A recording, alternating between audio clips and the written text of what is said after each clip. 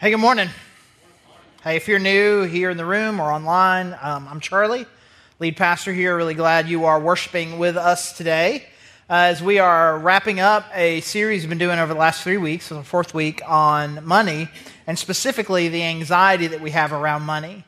Talking about this, we have this overwhelming sense of just anxiety often about money. We talked about how it is the number two thing that is splitting apart marriages. It is the number one thing that people of almost every age would say that they are most worried about.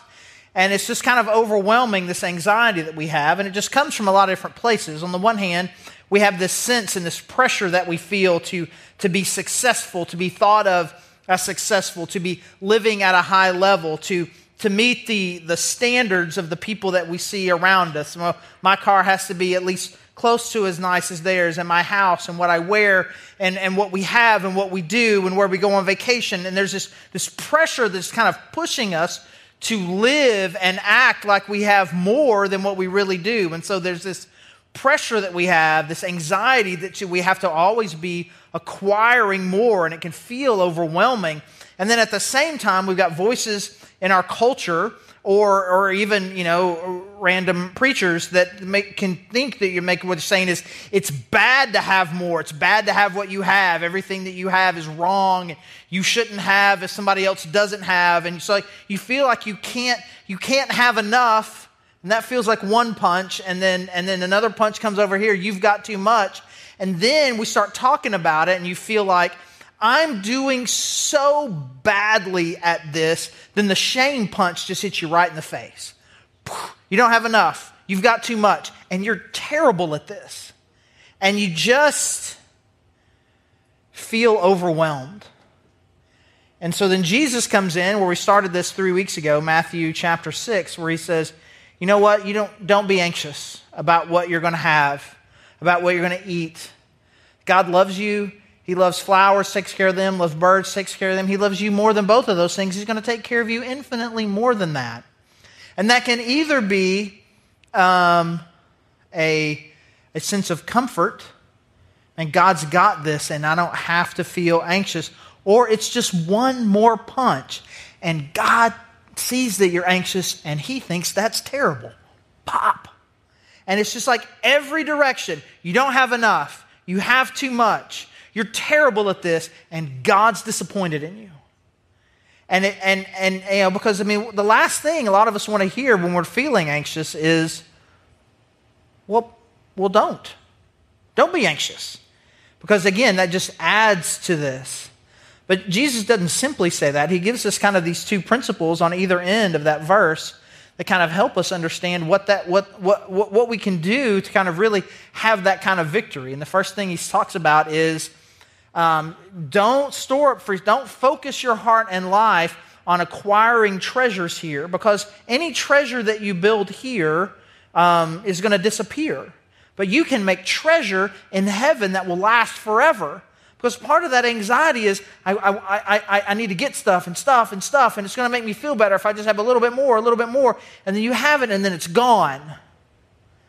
And that feels frustrating. And Jesus is like, exactly. That's why your heart and your treasure can't be there. It has to be up here. And then he goes on at the very end, that's what we talked about last week, and he says this in Matthew 6:33. He basically says, listen, if you will orient your life this way, or with your finances and with your life, you will make your top priority God's top priorities, and you will align your values with God's values, then He's going to take care of everything else.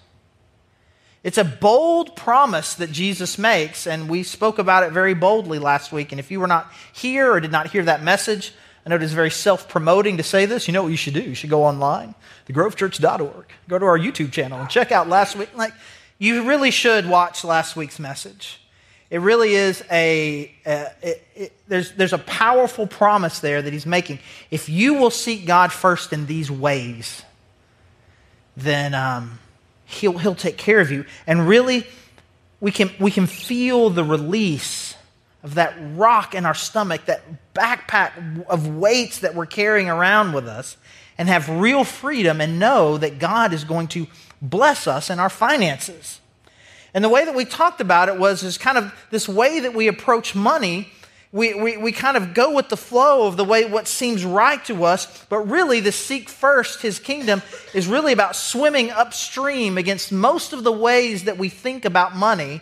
We talked about this last week, and we'll just kind of review it a little bit here, that swimming upstream with your finances is difficult, but it's rewarding. So the way that most people think about their money, the way most people manage it anyways, you think, okay, I've got a certain amount of money, and first thing I've got to do is make sure I have enough to pay all my bills and to have everything that I want and to live at my standard of living. And then if I have some money left, I'm going to save some of that for a rainy day in case something bad happens. And then if I've got some money left, I'm going to take some of that and save it towards big things in the future. And then if I have money left, I will give that away. I will give that to God. And that is the normal way that people think about money. And it is nothing but anxiety-inducing. Because you can never have enough here. Rainy days, emergencies are always coming. The future is looming, and I am not doing what God has called me to do. And so this is nothing but anxiety. It feels normal, but it feeds that anxiety. The other way, it can feel weird, it can even sound weird, but it is the path that God has given us to real freedom. That the first thing that I need to do is to take the first part of what God has given me. I'm going to give it back to him. And then I'm going to save for the future. Then I'm going to set money aside for emergencies. And then I'm going to live on the rest. Everything about culture, everything about, I think a lot of our instincts tells us the opposite of that, to go this way. But what Jesus is saying is, if you will go this way, you will align yourself first with God's priorities. You will manage your money according to God's values. It says that God will take care of everything else. And so what we want to do for the rest of our time today as we kind of wrap up the series is just talk a little bit maybe about some practical things, some practical ideas of things that we can do and to kind of explain all four of these things in order. So we're talking about really what it means to be swimming upstream with our finances, going this way. And the first principle, the first thing that we need to make sure that we understand is that we have to give back to God first. Give back to God first. So we're going to be looking at Proverbs, and Proverbs is a cool book. It's right after Psalms. Got a lot. It's just a book of wisdom, and a lot of it is money principles. So give back to God first. It says this in Proverbs 3, verse 9 and 10. Honor the Lord with your wealth, with the first fruits of all your crops. Then your barns will be filled to overflowing, and your vats will brim over with new wine. So again, just like to seek first his kingdom and all these things will be added to you, we have a conditional promise here. And the conditional promise is if you will honor God first, you will honor God first, then he is going to overwhelmingly bless you. Not just bless you a little bit, not just simply take care of you, but overwhelmingly bless you. But it says that first you have to honor the Lord with your wealth, with the first fruits of all your crops. Now, first fruits is not an expression that we use a lot. It's more of a farming term. But the idea of first fruits is, at its simplest, is to say that I'm going to give back to God the first and best of what I have. You can think about it in terms of your money. You can think about it in terms of your time. You can think about it in terms of everything. I don't give God my leftovers of anything. I don't give him my leftover time. I don't give him my leftover money. I give him the first and the best of what I have. And what God has said all throughout the scripture is that there is a portion of what he has given you everything, and there is a portion of that he claims for his own. It is his, it is always his, and he is asking for it back. Historically, that has been called a tithe, and it refers to 10%. And it's not talking about any 10%. It's not talking about if you can make it. It's talking about I'm going to give to God the first of what I have, and I'm going to give it back to him. It says it belongs to him. It is his. And in Malachi, there's this really interesting verse where he talks about this, and he starts talking about the tithe. And we talk about this a little bit in Connections. We say that there are 3 reasons why it's important to give back to God in this way. One, that it's right. It's the right thing to do. It's God blesses generosity. And third, God uses what you give to change the world. And the first one of those, I think often, is the one that sometimes I think that we ignore the most. This is a command from the God of the universe. It's not a suggestion. There aren't ranking systems and commands. I mean, the same book that says, the same idea, the same God that says, don't kill, don't steal, he says, you owe me, you are to give back to me this portion, it belongs to me. And this verse in Malachi refers to it that way. He talks to the people and says, you are not giving me my tithe, and he refers to it as robbery. You are taking from me. You are robbing me, which is very strong language. It's very strong language, but it is God saying, this is a command. But the interesting thing, the amazing thing really about commands from God is they're never just random. They are meant to design to orient you and your heart and your life to the best way of living. And so he commands, he says, you have to do this, and if you don't, you're stealing from me. And then he says something incredible. He says, I want you to test me. You can look in the Bible as it doesn't really talk about, God doesn't like to be tested. Don't put God to the test. Anybody who, you ask God why, and almost nothing good happens from people that, oh, God, why? Like, lightning bolt somewhere around here. Right? It's not good. But he says, test me on this. Watch and see. You give to me and just watch how I'll bless you. Just try me. I mean, normally somebody says, try me, you're intimidated by them. It's not a good thing. Especially the God of the universe. All right, test me. Try me. You're like, just see how much I'll bless you if you'll just trust me. Try it. And that's what this says here. Your barns will overflow. Your vats will flow with wine. It says the same thing in Corinthians. It says, you give to God generously, and he will bless you generously. Sometimes that's financial. It's always spiritual and relational, emotional. The blessing, the overwhelming blessing of God. That's what we want. That's our desperate prayer when you open up the checkbook and the things are bad and you don't know what to do and you can't pay the bills and the credit cards and all the things. You say, God, I need some help. He's already said, here's how I will not just help you, but overwhelmingly bless you. And it starts here. It starts by saying, I am going to give the first and best of what I have to God. But the reality is that generosity is a lost art. The idea of being generous, it's fading away. And the closer and closer we get to the election, and probably even after the election, you're just going to hear little political jabs like this from me because I'm growing more cynical of the whole system all the time. Because I think our generosity is dying in part because we've got two political parties pushing against it. We've got one that often looks at hurting people and says, you did this, fix it. And I'm helping you by making you help yourself. And you've got another group of people that says, no, we need to help them. And by we, I mean them. People richer than me should be paying more money to help them. And generosity is not mine, it's theirs.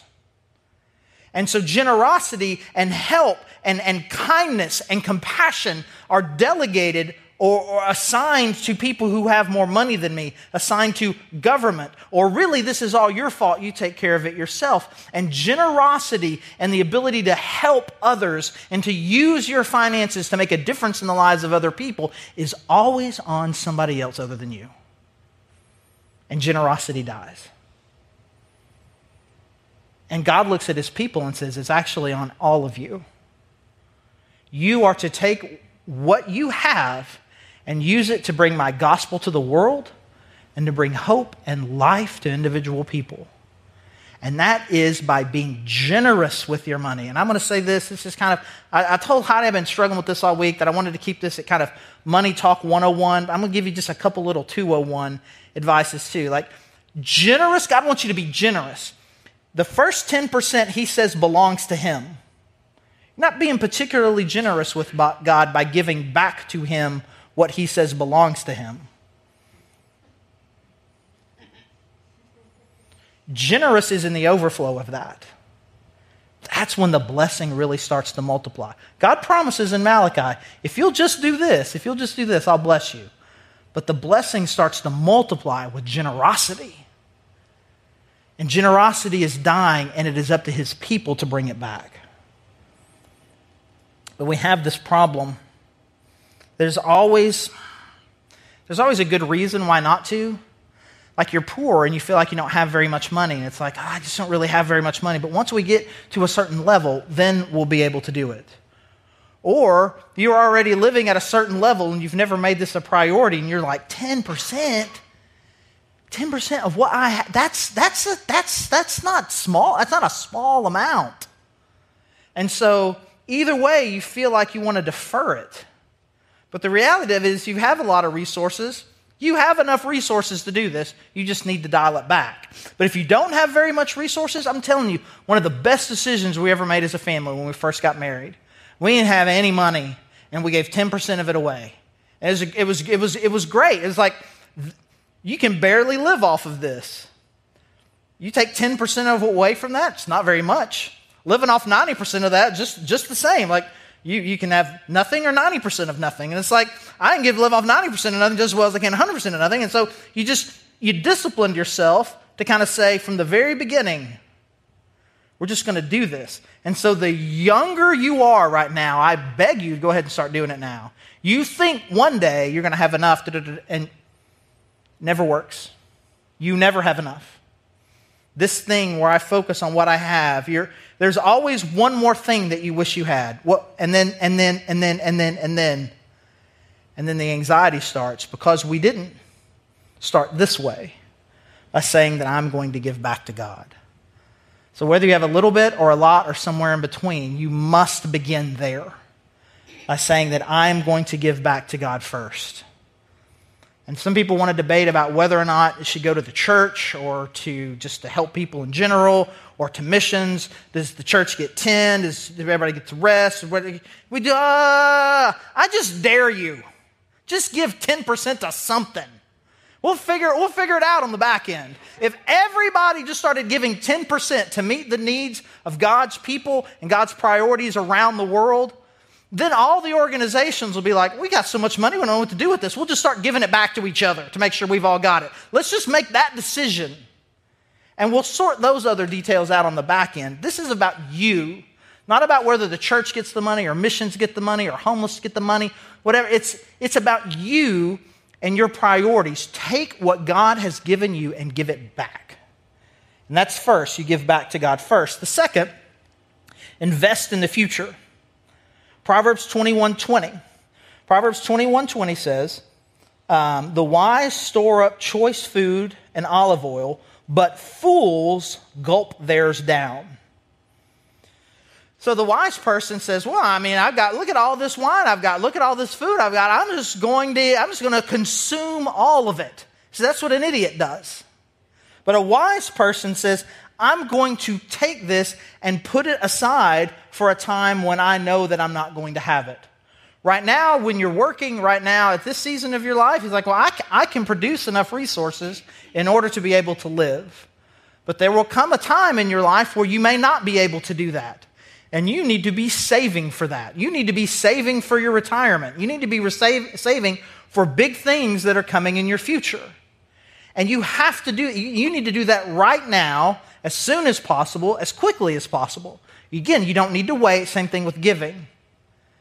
Same thing. We made this decision too when we first got married. It was like, well, this is what we're supposed to do. Like we were too dumb to know that we didn't have enough money to do this. We just did it. And we bought a house sooner than we should have. We've been able to help fund our kids' college education, all because when we were too young and dumb to know that we shouldn't be saving money, I mean, it multiplies fast. And it makes more sense to give a little bit when you're young than it does to wait until to save a lot when you're older. But it is never too late to start. It is never too late to do this. But here's the thing. You need to meet with a financial planner of some kind. The people who are just, they're smart at this. They've got amazing charts and spreadsheets and they click buttons and really cool things happen and you learn a lot. And some of you might get overwhelmed, but if you like math and spreadsheets, it's awesome. And they can tell you what you need to do, and they can help you figure all of this out. And ultimately, you will be prepared for the major things in your life that are coming your way. And you cannot wait for this. This has to happen right now. But this thing is that happens, well, I'm just not quite there yet. I'm not just quite there yet. If this and this and this, and you're always just kind of one lucky break away from being able to organize your finances in the right way. And that lucky break never happens. And then even when it does, all it is to bail you out a little bit of the mistakes I've already made. And I can't ever seem to get on top of it. But it requires the discipline right now to say that I'm going to start here. I'm going to start by giving. I'm going to start next investing. And then ultimately, the next thing is you need to save for an emergency, which is a little bit different than long-term saving, just short-term savings. And well, again, back to Proverbs. Proverbs 6, verses 6 to 8. Go to the ant, you sluggard. I don't know why I love that word so much. I mean, it's like, I was sitting there saying, hey, we're not trying to bring, it's like, yeah, I don't have enough. You got too much. I'm terrible at this. And then the shame, like, I'm not trying to bring shame. And here I am just right here in the middle of Proverbs. Go to the ant, sluggard. Lazy. Go to the ant, sluggard. Consider its ways and be wise. It has no commander, no overseer, no ruler. Yet it stores its provisions in summer and gathers its food at harvest. It's like here you got this ant. He didn't have a boss. He's not being taxed. He doesn't have a government. Doesn't anybody telling him what to do. He's just an ant. And what does an ant do? He's like, oh, it's summertime. I need to gather all this food. But you know what? Someday, it's not. In a few months, it's not going to be summer. I'm not going to be able to have food. I need to store up food, to eat food when I can't get food. Consider that, sluggard. And for yourself, like, I have enough right now, but there's going to come a time where I might not have enough. And something might happen, and I need to be saving and putting stuff away for that. We have this thing where it's like we talk about, oh man, I was doing really well with my finances until we had this unexpected expense. And the things that fall into unexpected expenses often are like, something happened to our car. Okay, so here's what we're going to do right now. You ready? Ready? In the next 12 months, something is going to happen to your car. It is. Something is going to happen to your car in the next 12 months. So now what we've done is we have moved it. We have moved it from unexpected expense to expected expense. You now need to expect it. Expect it's going to happen. And so you can't, what do you do for expected expenses? Well, you plan for them. So you take a little bit of money and you say, usually these things are about $500. I need to make sure I've always got $500 for that. Another thing that is clearly in the expected is your car insurance, right? I know it comes every 3 months, every 6 months or whatever. If you're not paying that thing every month, and that 3 months, 6 months, you're like, whoa, this is unexpected. Like, what do you mean unexpected? It comes all the time. You're wanting to go on vacation at some point next year. That's not unexpected. There's a difference between unexpected and unplanned for. These things are expected to happen. And if you are living your life to the margins here, and suddenly you're like, I want to go on vacation. The car broke down. Someone got sick. This big thing that we knew was going to happen. Something happens to the air conditioner in our house. Something happens to the roof. These things happen. And they are only unexpected for people who aren't paying attention. Maybe the particular thing is unexpected, but the unexpected should be expected, and it needs to be planned for. We fortunately, depends on what you're coming. Apparently, we are now in the situation now where we own a fleet of vehicles. It's not because we are wealthy, it's because there's just a lot of adults running around all of a sudden. And now we've got 4 cars for it, and it's this thing where it's like, it just all happened within just a couple of months. Everybody was like, pop, pop, pop, pop, pop. So the unexpected, it chose to not spread itself out. It's supposed to evenly distribute itself, right? Like once a quarter would be just fine. But it didn't. Oh no. Wait, not oh no. we knew this was going to happen, and it's okay. We've got 5 savings accounts. And one of them is for vacation, and one of them is for car, and one of them is for taxes. And we know these things are coming, and so we prepare for them by taking money aside at the very beginning of the month, and it just automatically disappears. No temptation to spend it, it's not even there. And there are things like that you need to do to make sure that when these expected but unplanned for expenses become planned for expenses. And so then the stress and the anxiety of that goes away. So you cannot live life to the margin. So you've got, let's just say after you've done this, I've given, I'm saving. Well, now I've got this money. You can't live on, let's say you have $1,000 left over, whether that's weekly, twice a month, every month, whatever. I got $1,000 left.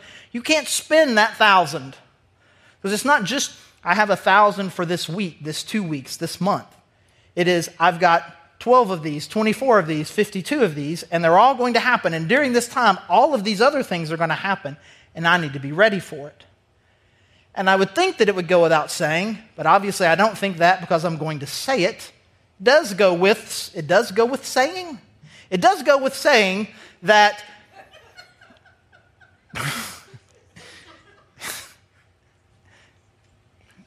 this row over here. Credit cards, stop. Just stop with it. Not only should you not be trying to spend 100% of this, you most certainly should not be spending 105% of it. Oh, but Charlie, I got this credit card and it's 0% interest for 12 months, and so it's not really costing me anything. It's like they're giving the money away, except they're not. And then after that 12 months, I put an extra 100, spend an extra 100, extra 100. And then after 12 months, you haven't paid it off. You've just got $1,200, and that interest that they're not charging you, they've been keeping up with it. They know what they would have charged you, and then 12 months goes by, and there it is. And then suddenly you're like, what's happened? I've got to start paying this off. But you don't know how to pay it off because you're spending more than you make anyway, and now you start making minimum payments. And that's like, I'm not trying to shame you, but that's really dumb. Have you seen the thing that happened on your credit card statement now? If you make the minimum payment on this, it will only take you 43 years to pay this off. And in 43 years, you will have paid an extra $10,000 on the $1,000 that you have right now. Like some government credit agency is making them put that on there, but it's not helping it because people just blowing right past it. Well, I'm only looking for one number on this thing. Minimum payment due. And then you pay $15, and your interest charge for that month was $50. Now, I'm a math major, so I don't want to assume anything, but just let's make sure we all understand. If you're paying $15 on a credit card, and they're charging you $50 on that card, are you paying down that bill? Yes or no? No, okay, all right, woo! We win today, right? You can't, not only can you, no, it's not simply not overspend. You need to underspend. And then ultimately this, the unexpected twist at the end. Enjoy life with what remains. After all the guilt, after all the shame, after all the things and anxiety that we feel about money, and I'm sitting here at church and we're talking about it, the last thing you would expect is for someone to say, and you know what, just whatever's left, man, just enjoy life. There's a verse in Ecclesiastes 5:18-20 says this is what I have observed to be good, that it is appropriate for a person to eat, to drink, and to find satisfaction in their toilsome labor. Of all the things that you think are in the Bible that aren't, the surprising thing is that the one that is eat, drink, and be merry.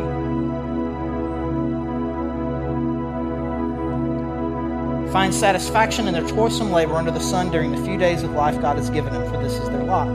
Moreover, when God gives someone wealth and possessions and the ability to enjoy them, to accept their lot and be happy in their toil, this is a gift of God. They seldom reflect on the days of their life because God keeps them occupied with gladness of heart. Now, I don't want to give you the wrong impression about Ecclesiastes that somehow this is an optimistic, fun book. Because actually, this is actually a conclusion based on a lot of depressing things that he's noticed. But the reality of it is like, man, it is a rare thing. It is a rare thing to be able to have lived your life in a way where I'm giving appropriately, I'm saving appropriately, I'm prepared appropriately. It is a rare thing for someone to be able to just then have and live. And if you can do that, that is a gift from God, and you should just enjoy it. And it says you're not gonna have to be thinking about all the bad things, because God has overwhelmed you with peace, with joy, with contentment in life. That is a rare thing, he says. And several thousand years later, it's not any less rare. I was talking to a guy last week or so, and he was telling me about his hobby and spending some money on his hobby, and he felt bad about it. You're talking to a preacher, and you're talking about spending money on a hobby, right? You got to feel guilty about it. And I asked him, I'm like, you tithing? Yeah. You saving for retirement? Yeah. Your kid going to be able to go to school? Yeah. If your car broke down, would you be able to pay for it? Yeah. Man, enjoy it. He was surprised I said it. Maybe even I was surprised I said it. I mean, it's like, because there's all this pressure again from the world that says you should feel guilty about having something if someone else doesn't. But what God is calling you to is not to compare yourself in either direction. Not based on, I don't have enough, I've got too much. He's calling you to live your life a certain way. To give, to plan, to prepare, and then to enjoy the life He's given you. And I'm not going to be frustrated that mine is less or more than yours.